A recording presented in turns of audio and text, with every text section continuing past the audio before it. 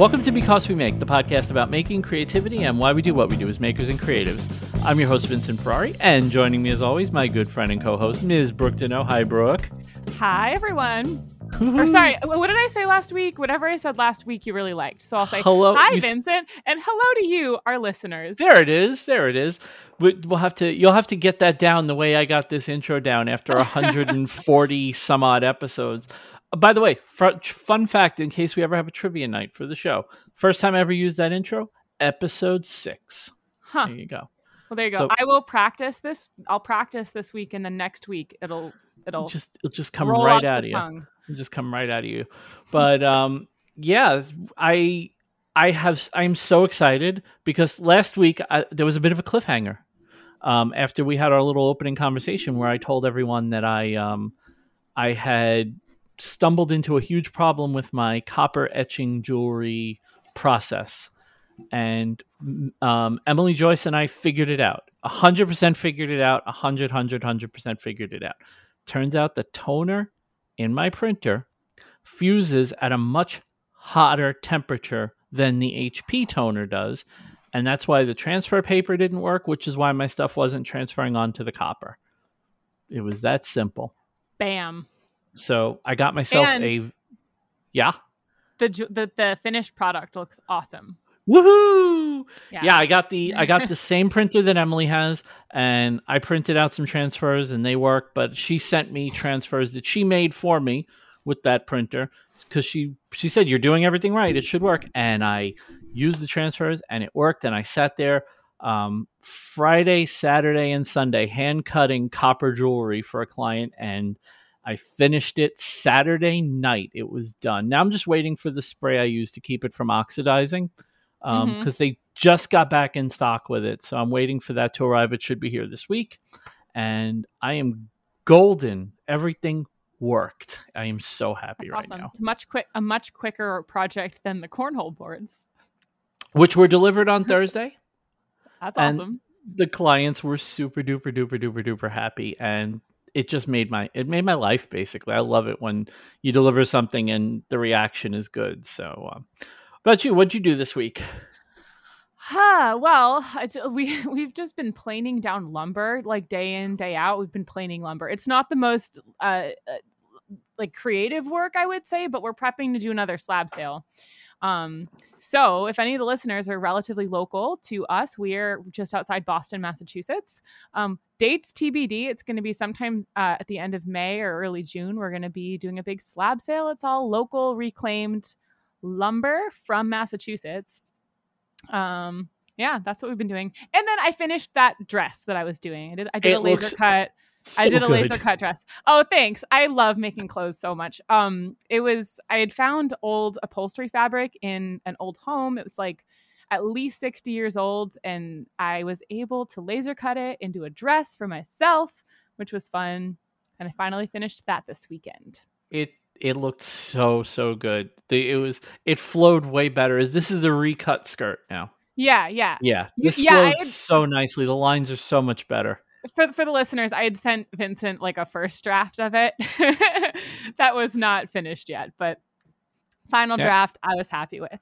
Yeah, looked good. So what was the result of your poll? Because you put on Instagram, you put a poll, essentially a hot or not thing. And do people want more clothes content from Brooke? They said yes, but like I still don't buy it because like everyone but that might just be me, because it's like everyone's of course going to be like, wow, it looks so good. Like whatever. No one's going to swipe and be like, no.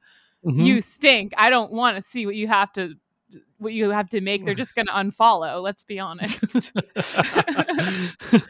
So, well, I don't know. I was one of the people that voted fire because I like seeing people do things that I don't normally do, which is one of the reasons I wanted to talk to our guest this evening, who is comfortably ensconced, the first guest we've ever had who's actually in bed while we're talking to him. Yeah. Our guest, so Brooke and I, this is a person that Brooke and I actually both met in person, which is a rarity. We don't usually have people that we both have met in person on the show. Mm-hmm. Rarely do we ever have anyone that we've actually met in person on the show. But he's a sign maker. He's a jack of all trades who basically dares you in the order form on his website to challenge him, and he says he'll probably do anything. And it's of course the one and only Derek from Malden. Hi, Derek. What an introduction! Wow. I am in bed. That is a true story. I sincerely wish we had video going right now for the listeners, because Derek is easily the most comfortable looking guest we've ever had. Yeah. At my nice easy bed. But I warned you guys, I may doze off. So if I start snoring, just give me a little yelp or something, you know. If you start snoring, we'll let it run for just a little bit so that we can play it out, and then we'll jolt you back. The beautiful part of doing it all in post is I can add like that little tinkly lullaby music to the background, so it'll be completely appropriate. It'll be awesome. I tell you, it's funny, you guys, you mentioned Emily. I tell you, I've been watching Emily for a while. I was just talking about her on our podcast, and you know, she's just amazing to watch the things she makes. I love watching her stuff. I have a small kiln. I just got a bigger one from Even Heat Kilns, and I haven't used it yet, but she sent me a bunch of books because I had some enamel and stuff I had bought at a flea market, and she got so excited when she had seen it. And I want to try it, but it's just like everything else in life. I just don't have the time to do it, you know. Yeah. And then on to the sewing. I have 4 sewing machines at my house, and I too love sewing. And you know, Patty Brooklyn, she wasn't able to go to Maker Central this year, but you know, she's always great with sewing, and I'd love to do more sewing as well. But I had no idea that you sewed, Derek. Oh yeah, I'd like to sew. Yeah. I'm from the age that when I'm 53, and when I went to school, you had to take sewing classes. You know, so I took sewing in school. You know, I think it was like middle school, 7th, 8th, and 9th grade. You had to take sewing, and you had to take cooking, sewing, and you know, they had sheet metal work, woodworking, stuff like that, stuff they don't do nowadays. But I enjoyed it, you know. And then as I got a little older, and then actually when I started following people on Instagram, believe it or not, the person that got me really excited about leatherworking and sewing was ZH Fabrication, Zach Herberholz, who was just stuck in England, by the way, because of Corona. Oh, the poor bastard. I know. I saw that on the story and my heart sank for him. Oh, my God. I felt so bad for him. We got to the airport, me and Jimmy, and we bumped into Tim Sway, and he's all masked up. And we're like, oh, I thought you didn't have to wear masks, and because they just stopped the mask mandate. He goes, oh, I'm afraid to get COVID. And we're like, he goes, if you test positive, you can't come back. Me and Jimmy just look at each other. We're like, we didn't know that. And the whole time, that's all I kept thinking about. And of course, we go there, and everybody wants to meet Jimmy and, you know, shake our hand from the show and get a picture. So I'm like terrified, you know. But poor Zach, he tested positive. He was supposed to leave the day before us. And we thought they were going to drop the mandate on Monday, but they didn't. And I just felt so bad for him because, you know, he wasn't obviously planning on staying longer.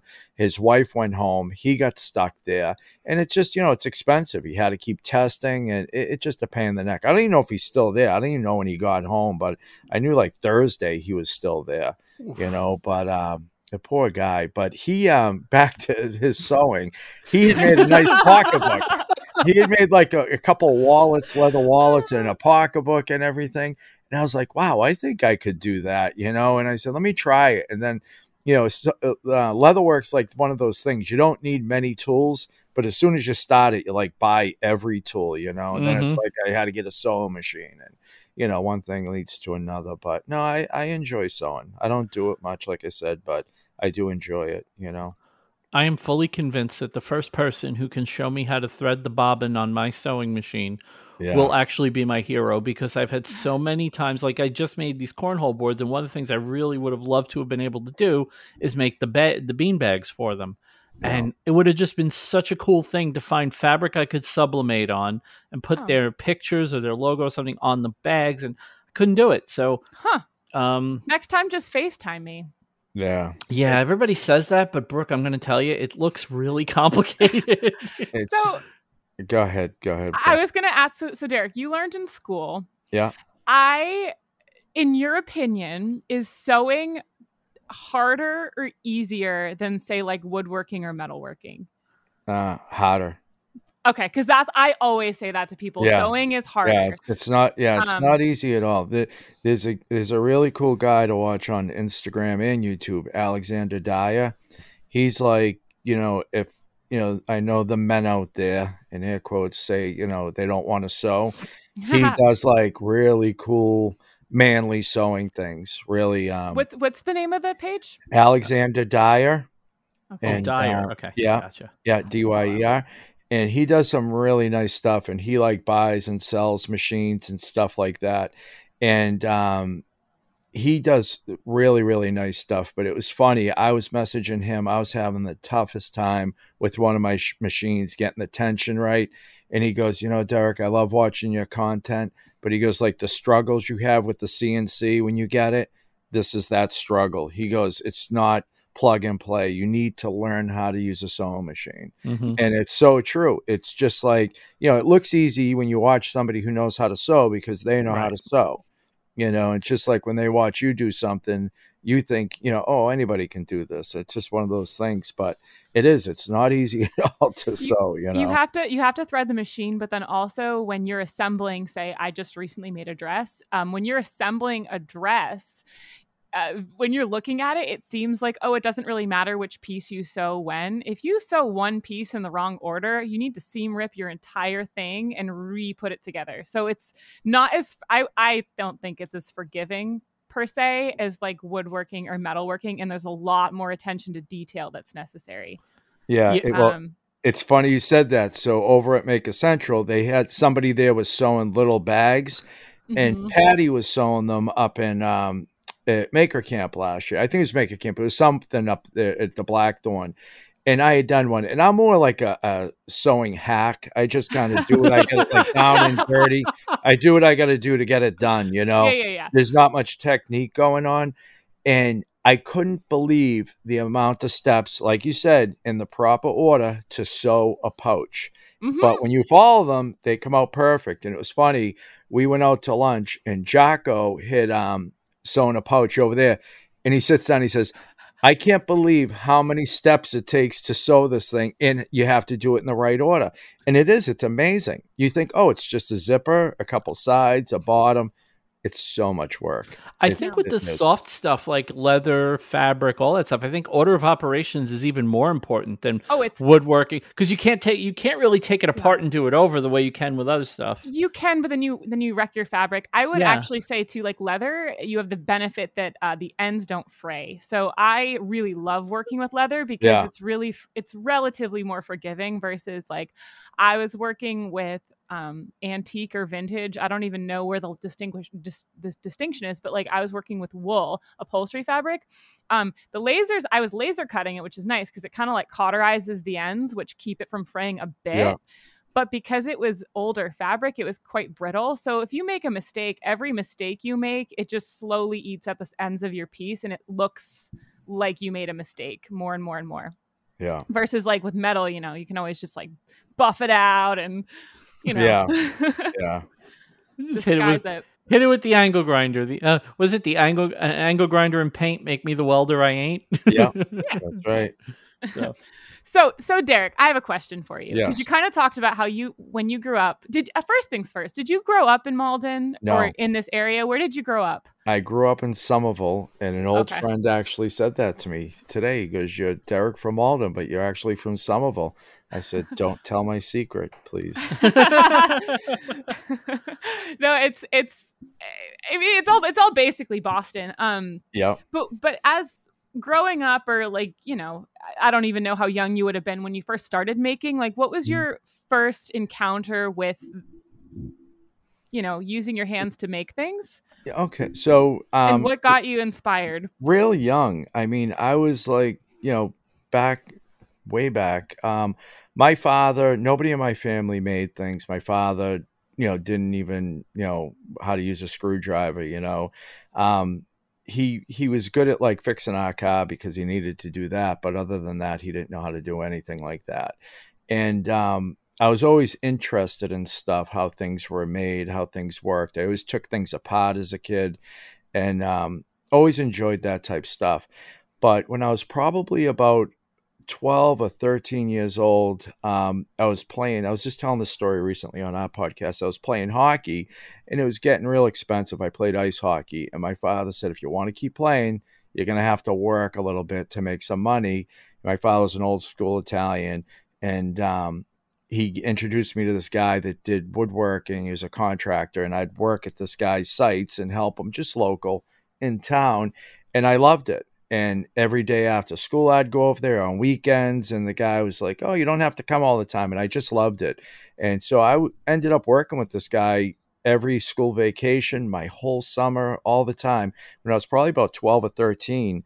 And when I was about 18 or 19, I built a house with the guy, and then he retired. He became a school teacher, and my life was ruined, And then I went and took a temporary job with the job I still have today, 34 years later.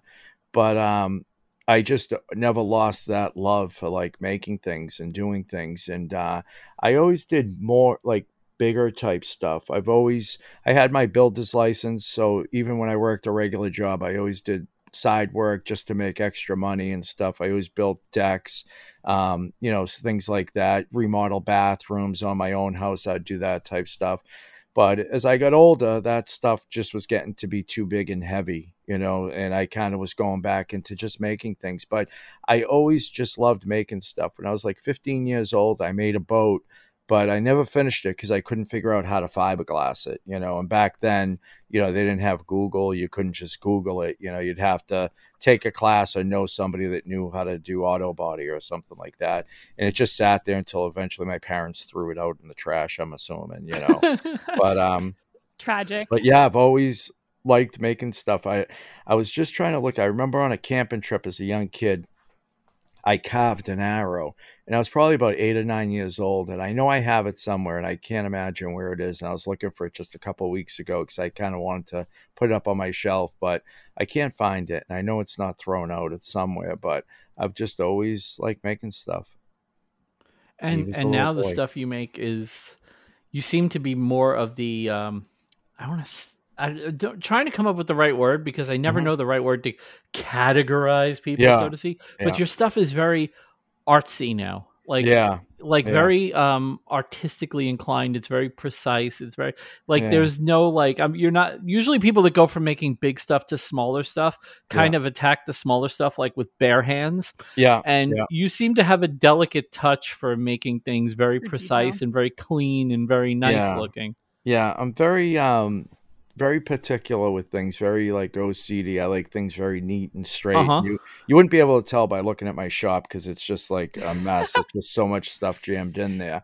But any little thing that's not right just always bothers me. And that's why, people always laugh about when I make signs over and stuff like that. But it just bothers me. And I rather lose like a ton of money than just be aggravated by it. It just, it just things like that. I don't know, what it is with my brain, the way it works. It just, I just before this, I was on Etsy and I had sold something and the order came through and they ordered 2 things, but the guy only bought one and only charged him for one, but it keeps giving you a notification saying you have one that you need to ship. I literally just paid for shipping for an item that didn't get shipped just so it would stop showing up on my thing because I didn't like the email coming through, from Etsy. It's just crazy, but this is why you and I clicked. Because I have actually uninstalled apps because the notifications got too annoying. It's not because I didn't need the app. I just use it on my computer. I'll use it on my computer. I don't want notifications. When I see those red dots on my home screen, I get like, no, I can't. Do you want me to just destroy both of you guys? I'm the opposite. I'm the person whose email inbox has the red notification next to it that says 5,322 unread emails. Yeah, no, it drives me crazy. Everything needs to be just, perfect. That's my inbox too. And it's because I have to do something with them before I can archive them. That's just how I am. I don't like that. Yeah. I get it. I mean, I guess I get it, but that translates, right? It translates over to your work. Yeah. I have a moderately related question. Yeah. Is the birdhouse video that you had done, is that still like the most viewed one on your YouTube channel. Yeah, it's crazy. Yeah, because I actually think that build perfectly like encompasses what you're explaining right now. It's not even, by the way, it's not even just that it's the most viewed. It's like the most viewed. Like we're at 544,000 views for this one video. It's funny how that happened. That video, so I'm 53, so 3 years ago, a little bit more than 3 years ago, that video, I posted it, and Paul Pinto and Chris Zepp came. It was funny. My wife had planned a trip to Italy with her mother like a year prior, not thinking she was going to be gone on my 50th birthday. So for like the whole year, I just gave her a hard time. I was going to spend my 50th birthday alone. And then as it got closer, it kind of got to like bother me, you know? Yeah. And Paul and Chris felt bad. So they came to stay with me for the weekend, you know? So they said they'd hang out with me for my 50th. So we went out to dinner, and I was just like, you know, a crazy thing. I was like, one of my videos just got like 1,000 views in a week, you know, which my videos usually get like 400 views.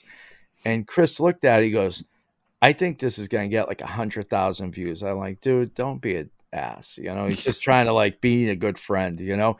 He goes, no, it's just weird. Look at the graph, like how it's going. So I'm like, whatever. So all of a sudden we're sitting there, and it went from 1,000 to 5,000 to 10,000 to 15,000, like in a couple hours. I'm like, oh my God, this is crazy. So the next day I call him, and I'm like, it's at like 45,000 views. And he's like, get out of here. So I had gone up to Jimmy's, I think it was. I didn't have phone service. I think it was up at Jimmy's. And I get a text from my son. He goes, congrats on 100K. I'm like, what do you mean? He goes, your birdhouse video. I'm like, what? I look at it, had over 100,000 views. Oh yeah, know what it was? We went to England. That's what it was. And while I was at Maker Central with those guys, it got up to like 225,000 views in like 3 days. And I was like, oh my God, this is crazy. And then it just stopped. It stayed that way for like a whole year. And then literally at the same time the next year, so my birthday's in April, so it must be like the spring. People must have looked like birdhouses up or something. And it got like another like 250,000 views like the next April. And then that's it. This April didn't do anything. Wow. But yeah, it was funny. It was on my 50th birthday. Like that took off. It's a nice birthday present. Yeah, it was nice. It was funny. Derek from Malden makes a mean birdhouse. Where is the birdhouse? That birdhouse. So it's funny. That was actually 2 birdhouses. Okay. And my mother-in-laws have them. My wife's parents are divorced and both are remarried. So I have 2 sets of in-laws, and we gave both my mother-in-laws it. And it started a little bit of a fight, not a fight, a friendly fight, I should say, between them, because I, told them both, oh, I love you so much, I'll give you this. And then the other one found out the other one had one, and they're identical. So I thought I was your favorite, But so there's 2. But since then I've built, I'm actually going to build another one this week. But I built probably like 10 of them since then. I've built about 10. So. I know you do commission work, and one of the things that I always know is kind of this hard balancing act for people that do commission work versus people that make stuff for the fun of it or as content creators. And it's something I go through, so I relate to this. So I'm just wondering how you deal with it. How do you find time to make stuff that you just want to make for yourself? Or do you bother trying to find time to make stuff that you just want to make? Or is it just like, commission's there, I'll turn that into content and call that a day? Like, how do you approach that kind of stuff? It goes by who pays. So I'm at the end of the list and family's at the end of the list. Like my wife's been waiting for things for the longest time. My daughter, she's been waiting for a long time. And unfortunately, that's just the way it goes. If people pay, they get first dibs. Even I just literally sent a letter to somebody, I won't say who, but somebody who sent me something that I promised I would make something I was making for myself. And I told them I'd be making it next month because they had to wait. And it's just because nobody was paying for the thing that I needed to make. And, so it has to wait. But yeah, that's just the way it goes. People always say, oh, you make so many signs, you're a sign maker. It's like, no, most people just want that. Like, I'll make anything, but that, pays the most. That, and I do a lot of stuff like, I was just making a lot. I don't show it because it's boring, but bow ties for like tables, like the big walnut bow ties. I do that for a couple now table companies. And, but it's just, nobody wants to watch bow ties being made on the CNC. But that's the type of stuff I like to do. I've been doing a lot of laser engraving for a buddy of mine, his trays, and stuff like that. But, nobody cares about seeing that type of stuff because it's just repetitive. But that's the stuff I like because that's what pays, Isn't it bonkers that we're talking about lasers and CNCs? Like, yeah, everybody's seen that already. And you go back 10 years and say that, and everybody be like, wait, you have a laser in your shop? Yeah. Wow. I remember the first time I had seen one. I remember, and Jimmy talks about this all the time because I remember he got a 3D printer and he's like, oh, I'd never use it. And then he was using it all the time. And, then he got a CNC and stuff. And then I was like, wow, I could never imagine having one of those. And then it's like, I've had 3 CNCs, I got 2 lasers, I just got that other thing I'm not going to mention yet, but, it's just amazing. Like the things I look at. And it's funny because a lot of people think like, I know how to use these things, and people reach out to me and I'm like, I have no idea. Like I know the bare minimum to get myself through. And, Brooke, I've talked to Mike about it when I've had issues. And, and unfortunately I need to change that because I need to know how to actually use these things, Yeah, but I will say, we have tons of different machines going on. And between Michael and myself, we can usually handle most things. But even still, we run into things daily sometimes where we're just like, oh, well, gotta figure that thing out. Problems aren't linear though. I mean, that's the thing. Like everything that you know how to do, like let's even something simple like the Glowforge, right? The Glowforge is probably the simplest laser you can get, and yet everything with the Glowforge is a variable. Everything, the height of the material, the material itself. All the settings, every setting is an individual variable. I mean, you start multiplying them out, you have millions of possible combinations of things that could fail on its face. Yeah, and when we first started the makerspace, perhaps naively, one of the things that we realized really hard and fast was like your dishwasher breaks and you don't feel like dealing with it. You can just call the dishwasher repairman and be like, cool, I'm going to pay you to worry about this. I probably could figure it out, but I don't feel like it. There's no repair person for the CNC machine or anything like that. There's your friend who knows some stuff, and you better hope that they can help. Otherwise, you're on the rocks for a couple of days until you get it going again. You bribe your friends with pizza and are like, let's all sit and stare at this till we figure it out. Yeah, that's why I always say thank God for smart people because it's so difficult, and it's funny you would say that because I'm having a little issue I'll just tell you about later, but it's, it's so aggravating, when you do have an issue with these things because they don't always work right. And, things just don't, I had an issue with my CNC the other day that I called Jimmy and I complained to him. And I'm like, I'm not looking for an answer because I know you don't know why it's doing this. But it was the craziest thing. I was making those bow ties and I cut about 4 boards. And like on the 5th one, the bit broke. And I'm like, that's weird. I'm like, maybe it was just dull and it was its time. It just couldn't take it. But it was the same type wood. It was fairly new, but it broke. So I put a new bit in. I had 1 bit left. It was a 1/4-inch end mill. And this one was real long, though. So I put it way up in the collet and I tightened it. And all of a sudden, it's cutting. It starts making this god-awful noise. And I shut it off. I'm like, wow, what is going on? And it cut. The boards I cut are 1.5 inches thick, but I only cut into them like a little over 1 inch. It cut through the board. It was on the second pass. It cut through the board. It was white oak. And it was cutting into my bed. The bit had come out. And I was like, wow. I was like, did I not tighten the bit all the way? And I'm thinking, I'm like, no, I remember tightening. I'm like, maybe I didn't zero it. And I'm like, no, I remember zeroing it. I was like, I must have screwed up something. So I put it back in. I tighten it up. I zero it out. It comes out again. I'm like, what the hell is going on here? So I have like 15 different collets. I'm like, maybe it's not a 1/4 inch end mill because it's a brand new end mill, but I've had it for years.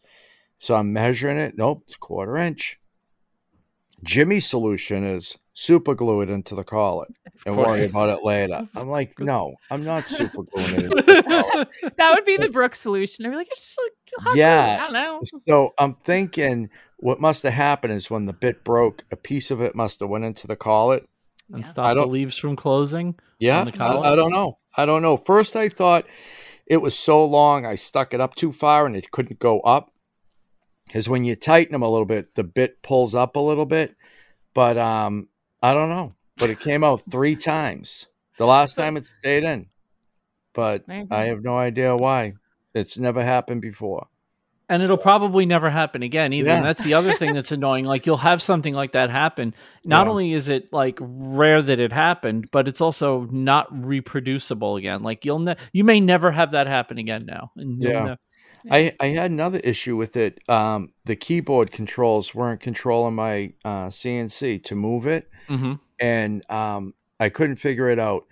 I finally figure out, and this has happened to me twice before, and I just gave up, shut everything down, left, and it worked. I finally figured out what it was. It wasn't the CNC. It was my laptop. There must be something on my laptop that you can shut the arrows off. I couldn't figure it out. I Googled it. I searched the manual. Oh, man.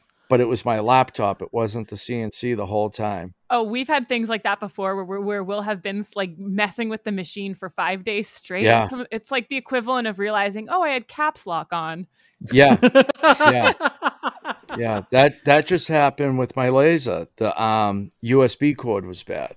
Yeah. And it that's a common when you plugged it in, it made the noise like it recognized it, but it still wasn't good. So. Or you get a really long one. A lot of people don't understand. I'm very lucky in that my day job, I do graphic design and IT, and then I do all this digital fab stuff on the side. So I do have a bit of an advantage. So when something technical goes wrong, I have the technical skill to get it working again. One of the things I've seen people do is they'll run the USB cable for the CNC. Like if you have like a Shapeoko, the control box, and then they'll run it to the gantry and then behind the router and then over to the computer. Well, when you're running a USB cable behind a motor that's spinning at 12, 15, 18,000 RPMs, guess what you're going to get? Interference, and a lot of it. Yeah. And what people don't realize is that, there are active USB cables, and there are ones that have big, gigantic ferrite magnets attached to the cable to kind of try to absorb some of that. But I've seen people where they're running and the job just stops cold because the machine sends a stop command because the interference over the USB cable looks like a stop command. And how would you know that, right? Like it's not in the manual. There's no help for it. You go to the forums and maybe you'll bump into somebody that has had that issue before. It's that kind of thing. Yeah, that was the big issue I had when I had the my XCarve, and it worked fine. And then I added dust collection to it. Oh, that's it. Static City. It just keeps shutting it down. I tried grounding it. No matter what I did to it, it just wouldn't work. And it just drove me crazy. I ended up giving it away. I couldn't deal with it anymore. We don't like our XCarve either. I don't want to hate on XCarve. Yeah. It wasn't, I don't want to say it's not their fault or their fault, but it was just the way it was. And it's a common problem. Yeah. But even with my big Avid, it, like when I'm cutting plastic and stuff, man, the other night, I got a zap so bad, you would have thought it was raw power, man. It's so bad. And it shut the machine down and everything. Yeah. And it can happen with a big machine. But I noticed it with my Shapeoko. I was engraving on a PVC board. Yeah, and I had never seen the static situation demonstrated so clearly. And you learn very quickly what has static cling, because everything that has static cling is white. And then everything else is like silver. It's fine. But the parts where the static like kind of comes together, that is just like, it's just piling up like drifting snow. Yeah, it's amazing. So, Derek, word on the street is you are now a Netflix star. A little bit.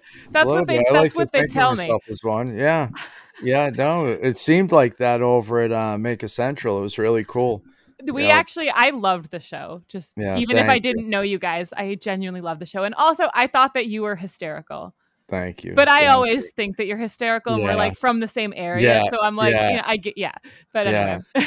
It's funny. The show came out great. It, when we filmed it, it originally was like kind of started as one thing and morphed into something else. And, like halfway through it, they're like, yeah, can you kind of ease up on the swearing? This is going to be a kid's show. And like, what? And I didn't know how they were going to do it. Yeah. It was just crazy because I'm Derek, I'm from Walden. Yeah. We didn't, we would see little snippets and we did voiceovers and they would share some of it with us. But we really didn't know what the show was going to be until the premiere. And I tell you, when I had seen that show, I was like, wow. Like, who are these guys? It's like I almost forgot I was on there because it was just, it wasn't what we filmed, and it was at the same time I enjoyed it.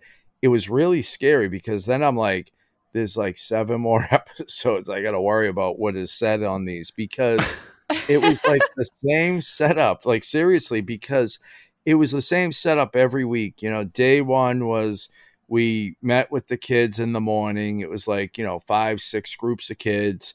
And then the afternoons we'd get like the materials for the build. The next day we'd start the build. We'd go over the key points that like we needed to talk about. Excuse me. And then we'd just start building. We would, while we were building, we had mics on and they would say, oh, like stop us. Everyone's like, can you describe this part? Can you do this? But I don't want to say 90%, but most of the show is like the BS, like on day 2, 3, and 4, not the stuff like they had kind of scripted for us.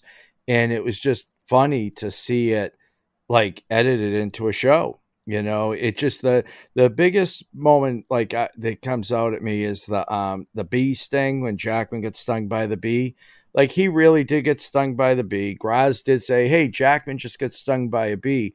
But like the rest of that, like that didn't happen like the way it's played out, and it's so funny to see how they did that, and like I said, it's a little bit scary too, but luckily everything, came out, good, I thought, and because you wonder like, geez, what did I say? Well, because you've done YouTube content and like Instagram content before where you're very much in control of how you're perceived. Like if any of the listeners have ever edited content of yourself, like I'm not nearly as articulate as I make myself look on the internet and things like that. You can really easily edit things. Yes. Did that click for you when you were going to film the show on the front end, or did it not click until you started seeing the episodes that you had no say in the edit? They were really good. So the production team, they were unbelievable. They're still good friends to this day, but they were like, we're not going to do any like getcha TV. We're not going to try to embarrass you guys and anything. And I truly believe them, so like that, I wasn't too afraid of, but, it was just funny because like, you just don't know. And like Jimmy ended up watching a couple of the episodes, but he wasn't going to watch it because he's just like, I'm just nervous on how they're going to edit it. And he really wasn't thrilled with it at first because, it wasn't like his style. But after he's seen how much fun it was and how much fun people were having watching it, I think he really enjoyed the show, but yeah, it was nerve-wracking because like you don't know what they're going to do and you don't know how it's going to be. But these guys were great. And, they really tried to like reel us in like the first week and they were like, oh, we got these storyboards and we got this. But we know like when we're looking at the show notes and they had like CNC written down CANDC, like they didn't know what they were talking about. And they would laugh about that, and they were just like, okay, because they, anybody who's ever worked with Jimmy knows Jimmy just like wings everything. Mm-hmm. He has no plans for anything. So they were like, okay, episode 3, we need to know what we're going to need and what we're going to be doing day 1 and 2. He's like, I'll let you know then. He goes, I have no idea what I'm doing. And it took him a couple weeks to figure it out that he was serious, but they kind of like, okay, we trust you. And we got burnt a little bit on 1 or 2 episodes, but it worked out in the edit. But they were really good. They kind of just let us do our own thing, and they had fun with it too. They loved it too. And I really hope there is another season. We haven't heard if there was or wasn't, but these guys were great, and I would love to work with them again and do it because it was so much fun to do. It was a lot of work. We had a lot of fun doing it, but it was hard. And you sound like an ass saying that. You hear actors saying how difficult their work is. But I tell you, it is difficult to do. I finished it, and I had back issues. And it was just, they think it was just from standing all day. You guys were kicking out these insane builds at a pace that, I mean, I don't know to the average viewer if they can conceptualize how much work it is, but I would think even just someone that has no experience in the shop would recognize just how much you guys were kicking out of the shop and at the pace that you were. Yeah, we were doing those like one a week, and the pirate ship was like, I think that was 1 or 2 extra days, but they were basically we started them on Monday and finished them Friday, a couple like on a Saturday.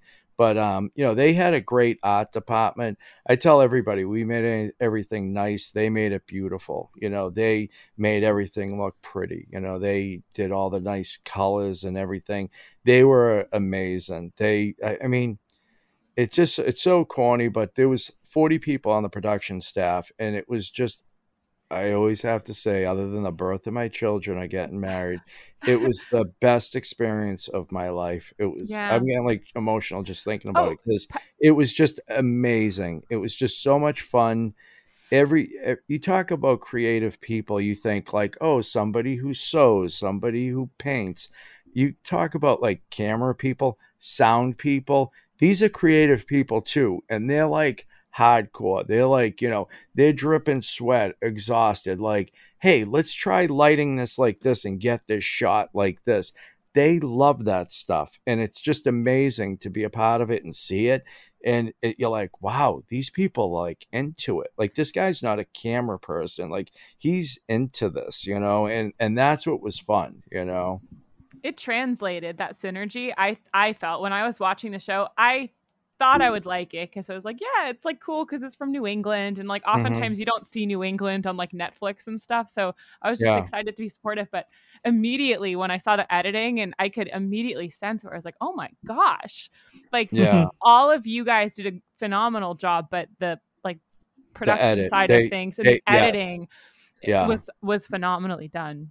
I said to the director, I don't watch award shows, but when they have like the award, I don't even know what award they give out for like best movies, if it's a Grammy, Emmy, or whatever it is. But they, for like best director, I'm always like, why would they give that guy an award? But honestly, any show, the director and the editor is the winner of the show. They're like, everybody else is a puppet, and they're like the puppet master. And those guys, I tell you, in post, they made the show. They're very modest, and they're like, oh no, you guys gave us good materials. We might have, but they killed it because it was just amazing to watch. And it's funny because just like the camera people, they're into it. Like all the songs, that's all the director, Mike O'Dea. That's him. That blew me away. The first time I heard the song, that was like, I could tell was remixed. I was like, all right, they win, you win. and it's funny because he was like throwing those out while we were doing like the sound overs and the voiceovers. And he's like, oh, I kind of just sang this one just to kind of fill the space, but we're going to get it professionally done. And he'd kind of watch our reaction. We're like, oh my God, dude, that's so funny. And he's like, yeah, maybe we'll keep a bit of it and stuff. And then when like he's doing all the songs and stuff, we were like just hysterical laughing. But it was just cool because it's like, we just wanted him to be a part of it with us, and he really is a part of it with us. And that's like the best part of it. It just was like a team effort. And, if anybody ever gets an opportunity, Jimmy always says, TV sucks and all this stuff, but it just is such a interesting whole, just the way it all works together. If you've never seen it, it will blow your mind because it's not what you think it is. It's just, everything's fake. And it's just amazing. Yeah. It is. I love one of the things I loved about the show is how much there are 3 layers of the show that happen, right? Mm-hmm. There's people who know you guys outside of the maker world or even in the maker world, but that know you on a personal level. Then there's the people who know you make stuff. And then there's people who have literally no idea who the hell you are. Yeah. And whichever one of the three categories you fall into, the show is still entertaining. Yeah. Like, it's cool because, hey, I know those people. It's cool because, oh, they're making epic things, because we can appreciate the scale. Like Brooke was saying, we can appreciate the ridiculous scale of the builds that you guys are. You're doing once a month builds once a week. Yeah. And then, the people that don't know any better just go, this is some really cool content. It's funny. This is cool. I'm enjoying this. Like, it was the perfect confluence of, you pull in three different audiences in one show. That's why it was good. That's why it was really good. Yeah. My neighbors, they're like probably like mid-60s, and they go, Derek, they're like, we watched an episode to support you. We watched the other 7 because we loved it. They said it was just such a great show, and it was nice, Do you want to know a cool story, Derek? Yes. Because, okay, so Michael has a very large family, and by and large, like, they are super supportive, but like, they don't really know what we do or like care in beyond being supportive of us. Or but, care. That's going to sound wrong. They do care, but whatever. They care because we care. But Michael's brother, we were just chatting about Netflix shows at one point, and he said something about like this weird show that he saw on Netflix. And it became abundantly clear that he had just stumbled upon it all on his own. And we were so excited because he was talking about you guys. And we were like, wait, pause, hold everything. It's like, we know them. And that's in New York. And it was very exciting. Maybe it was more exciting for me, but No, that's great. It's funny because like probably a week after the show was released, and it was so weird because a lot of people knew about the show, but a lot of people didn't. I thought everybody knew about it. And, we let bits and pieces out and stuff like that. And I just felt everybody I knew about it. And so the show gets released, and we're like, now what? Like, what's going to happen? Like, is my life changed? I'm the same person? Like, Monday, I got to get up and go to work, And about, like, so it got released on a Friday. Like, that Wednesday, I was in Boston, and a guy working, an HVAC guy, comes up to me. He goes, "Hey, are you on Netflix?" I go, "What?" He goes, "I just watched the show." And he goes, "You were making stuff on Netflix?" I go, "Yeah." He goes, "Oh my God, that's unbelievable. I can't believe I'm meeting you." Right. So we're just talking, nice guy and everything like that. And my wife's like, "Oh my God, this is crazy." So then 2 of my youngest kids go to UMass Amherst, and they came up for the premiere, and we went up to New York, and they go back to school. And my daughter, they're like, "So what you guys do over the weekend? Anybody do anything exciting?" She's like, "Oh, we just went to the premiere of my father's TV show." The professor's like, "Oh my God." So they watched an episode in class, Oh, really? My kids were like, kings there, But my wife was always like, "I just want to be out with you and somebody recognizes you. That's all I want." She goes, "I just think you'd be so much fun." So I was like, someday, you never know. So we're out furniture shopping, and we're walking, and this guy stops me with his kids, and she walks up about 20 more feet, stops and turns around. He says, "Hey, are you on that show, Making Fun?" I go, "Yeah." He goes, "Oh my God, I love that show." He goes, "Me and my kids, we just watched it. My kids watch it all the time." I'm like, "Oh." He goes, "Can I get a picture with you?" I was like, "Yeah." So we took a picture.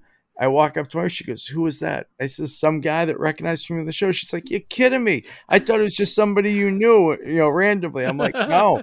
And she was so bummed out. She was right there and she missed it. But it's been fun. It's, it was really nice. Like, over in the UK, like, so many kids showed up, and a lot of them had, like little pictures they drew, and, I'm always getting emails and videos from kids, and I love it. It's so touching, and one of the coolest things in the UK is, I was just telling us on my podcast, is these 2 blonde-headed kids were in line waiting to, meet us and their mother, and the kids are all excited, and they finally get to the front of the line, and their father's with them. He joins them in line, and it was Colin Furze. And I'm like, unbelievable. Like, Colin Furze, he wasn't part of the show. Yeah. He came over at Maker Central. He went there just to see the show with his family. and he brought his kids. His kids wanted to meet us, and I'm like, how cool is that? Like, their father's such a big deal, and they wanted to meet us. So isn't it great? Yeah, he took a picture. Do you know who your father is, damn it? He posted a picture with me and him, and he started following me on Instagram and everything. Yeah. Like, oh my God, this is so cool, you know?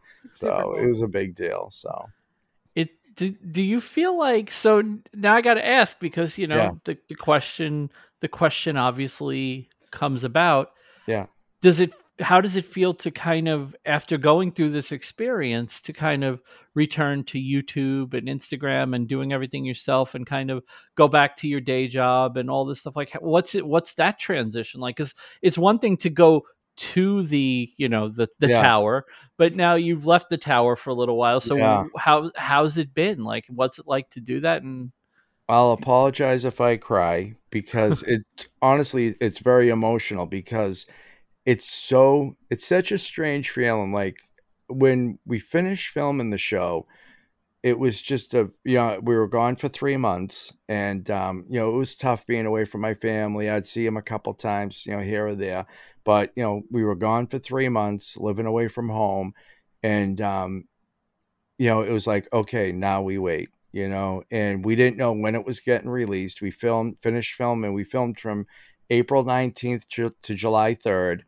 And they said it'd be out by December. So December comes and goes, January comes and goes, February comes, the end of February, they're like, it's coming out in 2 weeks. We're like, oh shit, and, we're like, okay, here we go. And like I said, it comes out and it's like, now what?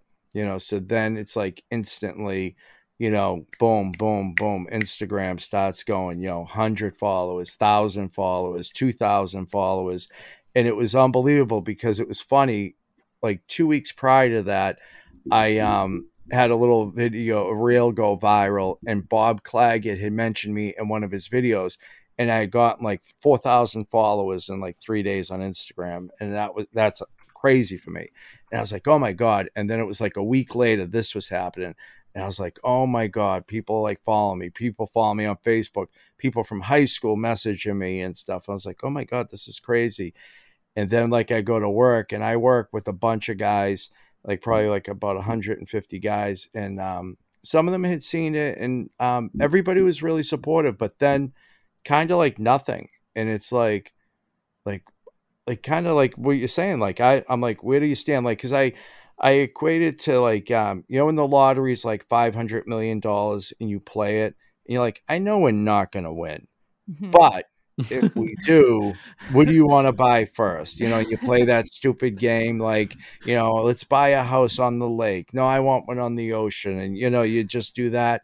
And that's kind of what it's like. It's like, it's almost like playing a lottery ticket, like, is this going to change my life?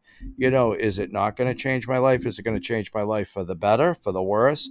Because when we finished filming, they had a wrap party, and the director came out and he said, people that love and care about you are going to turn on you. He's like, your life will change from this, and it might not be better, and we're like, oh no. And it's the maker community. We're all friends. Everybody loves each other.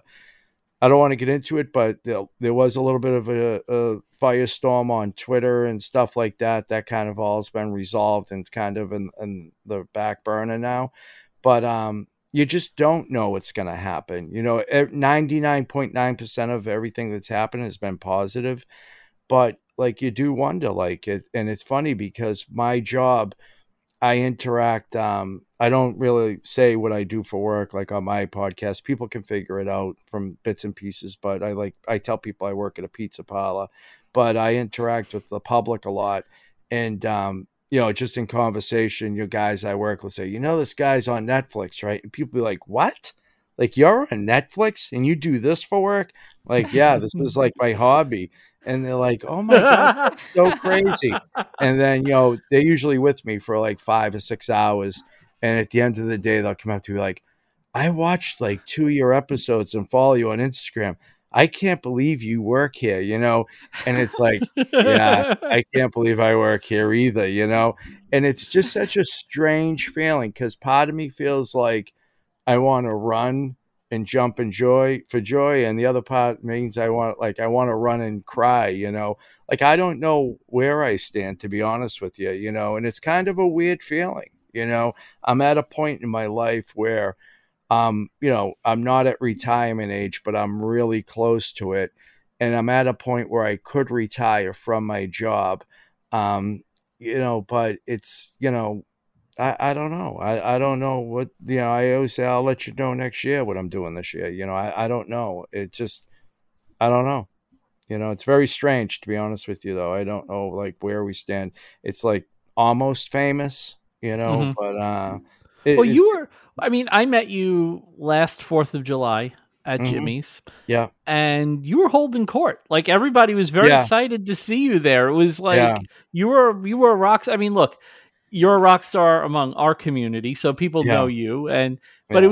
it was fun to get to meet you and see you like in your element. Everybody's coming up, shaking your hand. They all want to talk to Derek. Derek's here. Hey, look. Hey, is that Derek from Malden? Yeah. Yeah. I'm gonna say hi. I actually was like nervous to talk to you. I was like, oh my God, like Yeah. he's right there. Like, that's cool. Yeah. It's funny, and people don't know why. So it's like, the way it's worked is, so, being friends with Jimmy DiResta has its benefits, and, it was funny because when I hung out with Jimmy all the time, nobody knew who I was. They knew I was Derek, and they knew I was with Jimmy, but they didn't know, am I Jimmy's bodyguard? Am I Jimmy's friend?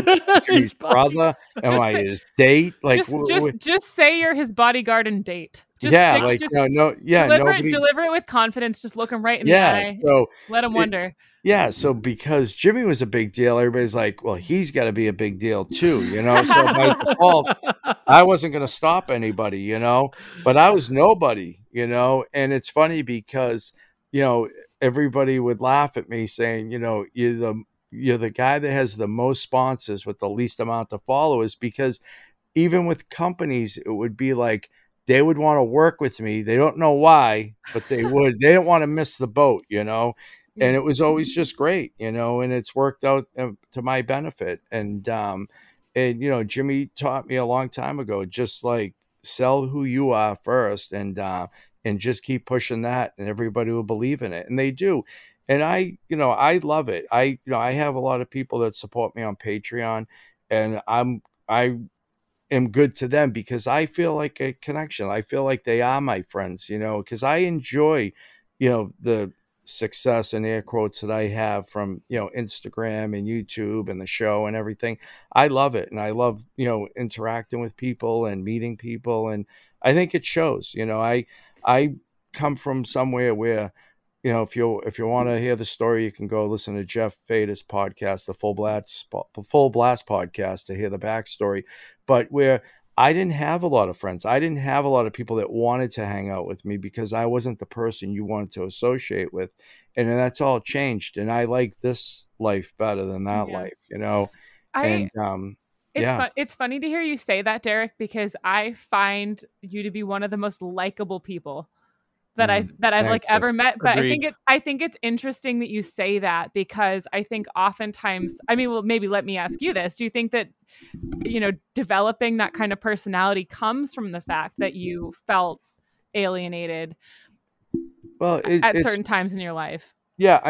Years ago, I had good reason to be alienated. I should have been alienated, probably even a little bit more than I was by some people, like my wife. But nowadays it's funny because a lot of people like, oh my God, you're such a nice guy. I was so afraid to meet you. I was so afraid to shake your hand. I was scared of you. I was like, why? Even my kids are like that, and it's funny. I haven't announced it on my Instagram yet, which I need to, but I've just lost a ton of weight, and people are starting to notice, and they're like, oh my God, you're sick. I'm not sick. I've been trying to lose weight, but I've lost like almost 40 pounds.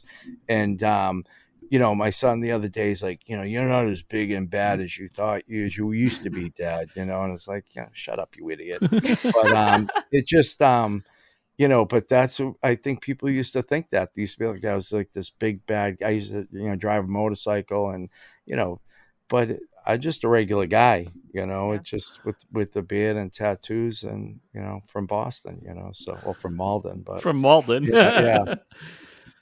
It's kind of crazy that you're probably the most well-known person from Malden that I can think of. I mean, is there anyone? Yeah, is there who else in Malden? There's a big guy that people know is Gary Sharon from Van Halen. No way. Yeah, he's from Malden. Yeah, and formerly of Extreme. That's where I know him from. I will never say he's from Van Halen. By the way, never.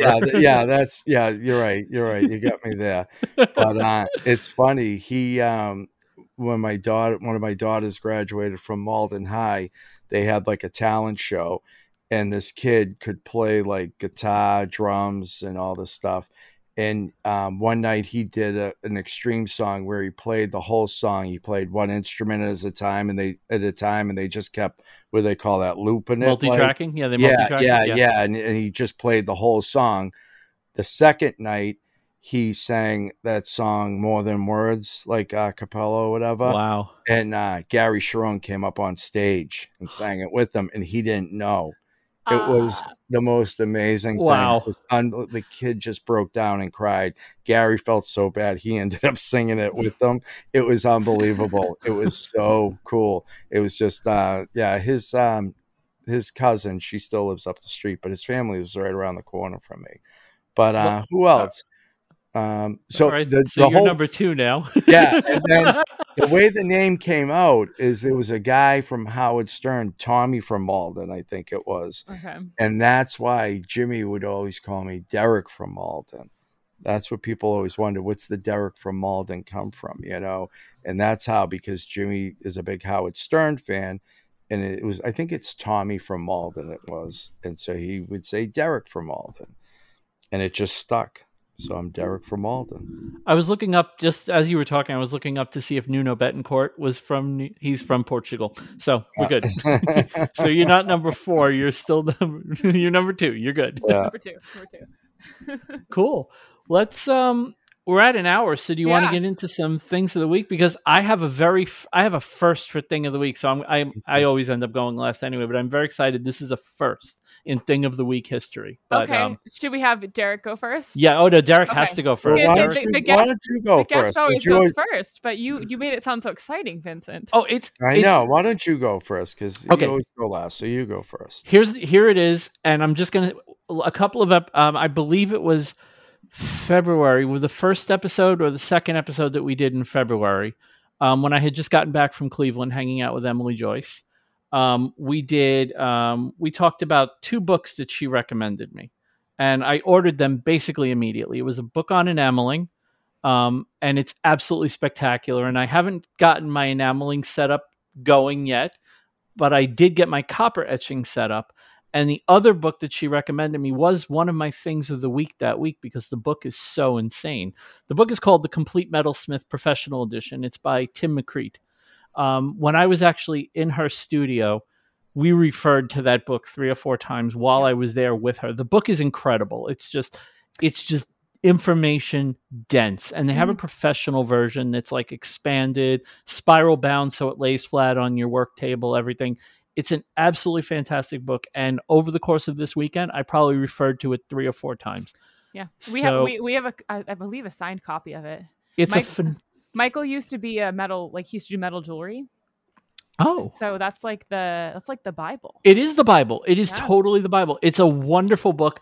If you're interested in doing anything with metal, mostly smalls, I think really this book is focused on metal jewelry more than metal in general, but there's a lot of information in this book. I don't even want to, I'm possibly making this up, but I'm pretty sure he possibly visited us once, or was in our shop once. Because I'm pretty sure a signed version of the book. I'm not a jewelry artist, so for me, it's I was just going to totally say, you are foreign. obviously very impressed.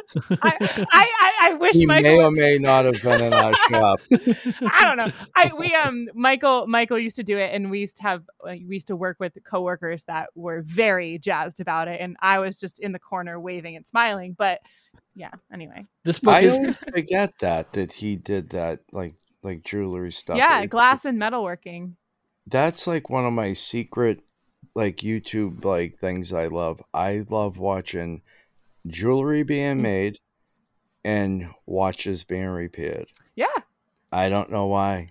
It's like I'll probably never do either one of those. Yeah. Maybe jewelry one day, but jewelry you'll do. Michael did that for almost 15 years because he went to art school and his degree was in public art. But then it was very difficult. It's hard to make big things in a really little apartment. So he's like, I guess I'll just do jewelry. And that's what he did for a long time. Anyway. So yeah, this book and all the stuff I learned from Emily Joyce has now connected me to one of my favorite YouTubers who I am not going to reveal who it is yet because I think she's going to be on the podcast when we're done. But I am actually collabing with one of my absolute favorite YouTubers right now. And I am just overwhelmed with excitement about it. I showed Brooke the messages today. Vincent will actually melt. I think I am going to melt. I think I will legitimately melt when we have her on. I gotta say, you are the worst at hiding your emotions of like any human I've ever met, Vincent. I'm terrible at. That's not a dig either. No, it's great because when people can tell I'm not full of crap. When I'm enthusiastic about something, I just get beyond giddy. So I'm beyond giddy, and this book is going to help me with that collab, and that's what's really important. But yeah, you should definitely get the book. I'll have the link in the show notes again. It's totally worth it if metal jewelry is your thing and you don't have this book. Add it to your reference. You'll end up going back to it more than once while you're making your stuff. All right. Who wants to go next? I think Derek should go next because my thing of the week this week is really stupid. Fair enough. Nothing like ending with a down note. Go ahead, Derek. Yeah. So my thing of the week is Jimmy's Wazer. Oh, boy. And I tell you, I wanted to kill him last night. So he brings it right before we went to the UK. He actually forgot to load it in his truck, went home and got it. So, because he knew I'd be disappointed if he showed up without it. And he packed it and we took it off his truck. And I thought we were both going to throw our backs out. It was so heavy. It was it was crazy how heavy this thing is. And I'm like, my God, I can't believe how heavy these things are. But I'm thinking it's heavy duty. It's got to cut stuff with the water jet. So I bring it in my yard. It sits under my porch for 2 weeks. I finally have a buddy of mine struggle, get it into my basement. I hired a moving company to come Wednesday, $350, but I canceled it because my buddy showed up. We get it up on the table. I open it up. I take the bed off. It's filled to the top with sand. Wet sand. I emptied probably 300 pounds of sand out of this thing. The thing weighs about 80 pounds, right? I could pick it up and carry it in my shop by myself. I'm like, I can't believe he didn't recommend empty the sand out of this thing. He probably doesn't realize it was filled with sand. I don't know, but I wanted to kill him. But I get it all hooked up, cleaned up, fixed up. A few parts were broken. I fixed it. I hooked it up tonight when I got home and I ran it and water squirted out of someplace it wasn't supposed to squirt. So I don't know if it's sitting in his basement and it froze and it broke or if something's clogged or what. So I had to do the podcast. I said, you know what, Derek, just walk away, shut the lights off and walk away, come back another day. And that's what I'm going to do. So I kind of have a Wazer, but I'm not sure if it's going to work. Oh, I'm so jealous. Correct me if I'm wrong. Does the Wazer require an abrasive? Yes. Okay. Is it garnet abrasive? Yeah. Okay. Because we had looked into getting one for the makerspace at one point and then ultimately decided against it because as we looked into it a bit more, it was abundantly clear that it was going to be a pain in the neck.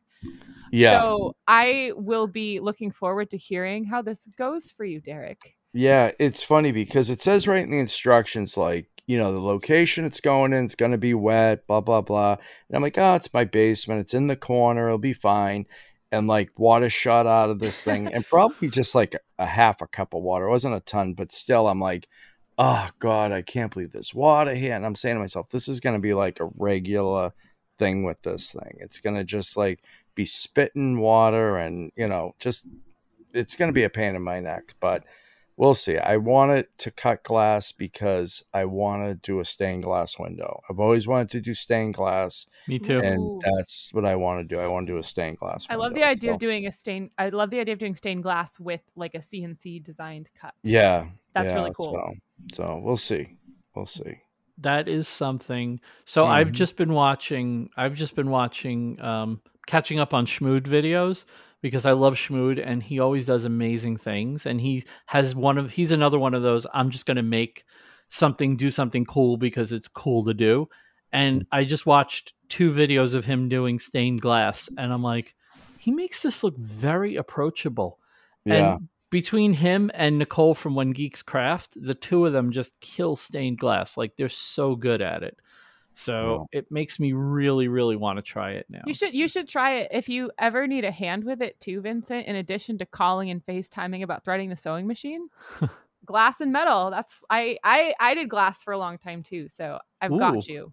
Well, I always wondered how everything got cut. Yeah, the cutting. Yeah, so it's really I never understood how the cutter did what it did, but it's not just the cutter; it's the chasing pliers. Yeah, no, the running pliers, or whatever they're called. The cutter, just. Oh God, I'm gonna sound like such a dork. Do you guys want me to explain this on the air? Let's do it. Do it. So glass is technically a super cooled liquid. So it's kind of like the particles are kind of like shmee. I'm doing hand gestures to the listeners. So basically when you're scoring glass, you're just putting a weakest spot in, and then all you need to do is just apply pressure with the breaking plier, and it's like dominoes. So like the glass cutter isn't actually what's cutting the glass at all. It is the breaking plier that's doing the cutting. It's just defining the line where it's going to cut. And the more defined your line is, the better your cut is, and it just takes practice. I might go to Hobby Lobby this weekend and just get the cutter, the pliers, and a piece of glass and just see how it feels. Dude, don't even go to Hobby Lobby. Just go to Ace. Ace is our local hardware store, but just go to the hardware store. They have glass cutters there, and you can just mess with them. And you don't even, maybe this is bad advice. You don't even really need breaking pliers. If you practice, just, straight line on the end of a tabletop, just put pressure on one side of the glass, where you scored it, right on the edge of the table, and just apply firm pressure with your palm and it'll snap for you. Okay. And if you hurt yourself, I'm so sorry, and it wasn't my fault. Yeah. But that's the way to do it. And or you just flip it over and smack it with the back of the plier. So you don't even need the breaking plier. Like just get a cutter from like hardware store, score it, flip it so the score is face down on a hard tabletop, and then just smack the back of the seam. All right. And there you go. You're cruising. I guess I'm going to have to report back again next week on this other skill that I've added. You're going to show up with bloody hands next week. Just wait. Missing 2 fingers going, welcome to Because We Make. And no, I'm not giving the party animal sign. I am now missing 2 fingers. But hey, I made a really cool picture of Christ for my wall. It's beautiful. And it wasn't Brooke's fault. It wasn't Brooke's fault. Yeah. Yeah. No lawsuits occurring with my co-host. It's fine. I want to make abundantly clear to the listeners, that's not how one should do it, but just between you and me, it will probably work out okay. I've seen a lot of people do it that way. I've seen people do everything from that to putting like a pencil underneath just at where the score is, and just give it a little tap and it just falls apart. So. Once you get a feel for how the material works, it's you really don't need to overcomplicate it. You're just putting in a weakest spot and then. And that's what I think I need. That's what I want to do. I want to just get the basics down, like learn the movement of the material and how to cut it. You can get creative with it, really, sincerely. Like, there's not one way to do it. If you want to feel like a ninja, you'll find a way to feel like a ninja with the glass, and Amen. It's great. Sometimes you just need a hood. Yeah. I have my hood on right now. Awesome. Well, do you guys want my groundbreaking thing of the week? Yeah, I had a cool piece of reference. Derek had a cool piece of technology. What's your lame ass pick of the week? Okay, it's called. Oh boy! Shoot. Okay. Woo! It's called Sherry's Berries. It's a mail. It's mail order. What is that lame? They're awesome. Oh, okay. It's mail order, same day delivery, chocolate dipped berries. Berries.com. You can get them at berries.com. They're not a sponsor of the podcast, but I got a bunch of hot pink ones for Mother's Day this weekend. And I'm just, now that I know that I can mail order chocolate dipped strawberries, same day delivery, it's a new world. So are they, I've never had them, but I've heard wonderful things from literally every human on the planet that's tried them. Are they as basketball sized as I've heard they are? Are they gigantic? They were strawberry sized. Okay, I don't know. Are they really big? Like, because strawberries, there's a wide range of strawberry sizes. They didn't. It wasn't the first thing I noticed about them. No. Okay, fair enough. But I wasn't thinking about it. So now when I'm thinking about it, we can circle back and I'll let you know. I'll have to check in a couple of weeks when you order them again. Or I'll get hungry. Like I'll wake up at 3 a.m. and I'll just be like, do you know what I need right now? Sherry's berries. Sherry's berries. And then I'll we really should get an affiliate link for them. Yeah. Cool. That's not a lame pick. That was my super deep thing of the week. You know what else is not lame? What's that? The people that support the show financially, and those people include Leanne and Nick from Hemlock and Hyde, Dave from Atomic Airship Works, Emily Joyce, Ed from Ed's Clocks and More, Rory from RLL Woodworks and DIY, Chris from Full Steam Designs, Jeff Stein, aka A Weird Guy, Debbie Haddock, Jerry Hyduke, Joey from JH Custom Woodcraft, Dean Duplantis, Jacob Angiano of Maker Cuisine, Robert J. Keller, Scott from Dad It Yourself DIY, the one and only Grant Alexander, who congratulations to the Clamp podcast for celebrating their 100th episode last week. That is absolutely fantastic. Tony Langer from Langer Works, Jacob from Other Dog Designs, Jake from Make with Jake, Big Al Schultz from New York Woodworks, Justin Ofler of Bear Naked, Greg from Platte Valley Woodworks, Adam Mackey, Maker Mackey and the Clamp Podcast, Kim and Garrett, whose shirt I'm wearing as usual, Andrew Richard from Andrew Richard Makes, Kellen Hazlip of Kellen Makes, David from Southern Style DIY, Jeff the Weekend DIYer, Sean Walworth of the Proper Tools Podcast, Chris Raley from Route 9 Signs, Henry Davis of HT1 Metalworks, and of course, Austin Saunders, the High Caliber Craftsman. We thank these people for supporting the show financially. But if you can't support the show financially, leaving a review, sharing the show, or turning someone onto it who may not know about it is just as good in our book. And we appreciate anything you do to spread the show and spread knowledge of it so that we can get quality guests like our good friend Derek. Because Derek wouldn't go on just any podcast. Derek only goes on the best of the best podcasts. Always. And guess what, Derek? You didn't fall asleep even one time. No, I didn't. I know. Yeah. It was exciting. It's been an absolute hoot to actually get to talk to you and pick your brain a little bit, and it's been really fun. I enjoyed like your stories when I met you at Jimmy's, and it was just like I was like, oh yeah, one day we got to get Derek on. We got to get Derek on. And then Brooke's like, hey, I know Derek too. I'm like, awesome, let's get Derek on because we both know him. It'd be awesome to talk to him. So there we go. Thank you for asking. It's been a pleasure, man. And hopefully you get a season 2, but if not, we're still going to watch. Yeah, we're super rooting for a season 2, and even if you don't get a season 2 and the show doesn't get a season 2 that it deserves, it's still a phenomenal thing that you were a part of, and it doesn't take away a sliver of that. Exactly. Can't take away season 1 by not having season 2. Also, I just want to apologize in front of everybody. I've followed you on Instagram for a long time. But apparently I wasn't following you on YouTube because I went to YouTube today and I'm like, why is the button red? What the hell is wrong with me? I don't follow like anybody on YouTube. Yeah, ever. It happens. I mean, all my relationships are on Instagram. YouTube is just like what I watch on the TV. It's very funny that way. Anyway, we're not perfect people. It's okay. We are not, but we try. We have to aspire for something. And you know what we aspire to? We aspire to be back next week. So let's aspire to that, Brooke. Yeah. Well, I guess we'll see if it happens. I won't be here. Yeah, Derek will not be here. I was planning on it, but now I'm worried. Well, now we're going to aspire to it. See, that's what we're going to aspire to. We're going to aim for a show next week. Do we get one? You'll have to tune in and find out. As non-committal as possible. As non-committal as possible, just the way we like it. Until then, have a great week, everybody, and we will talk to you then. Maybe. Beep, beep.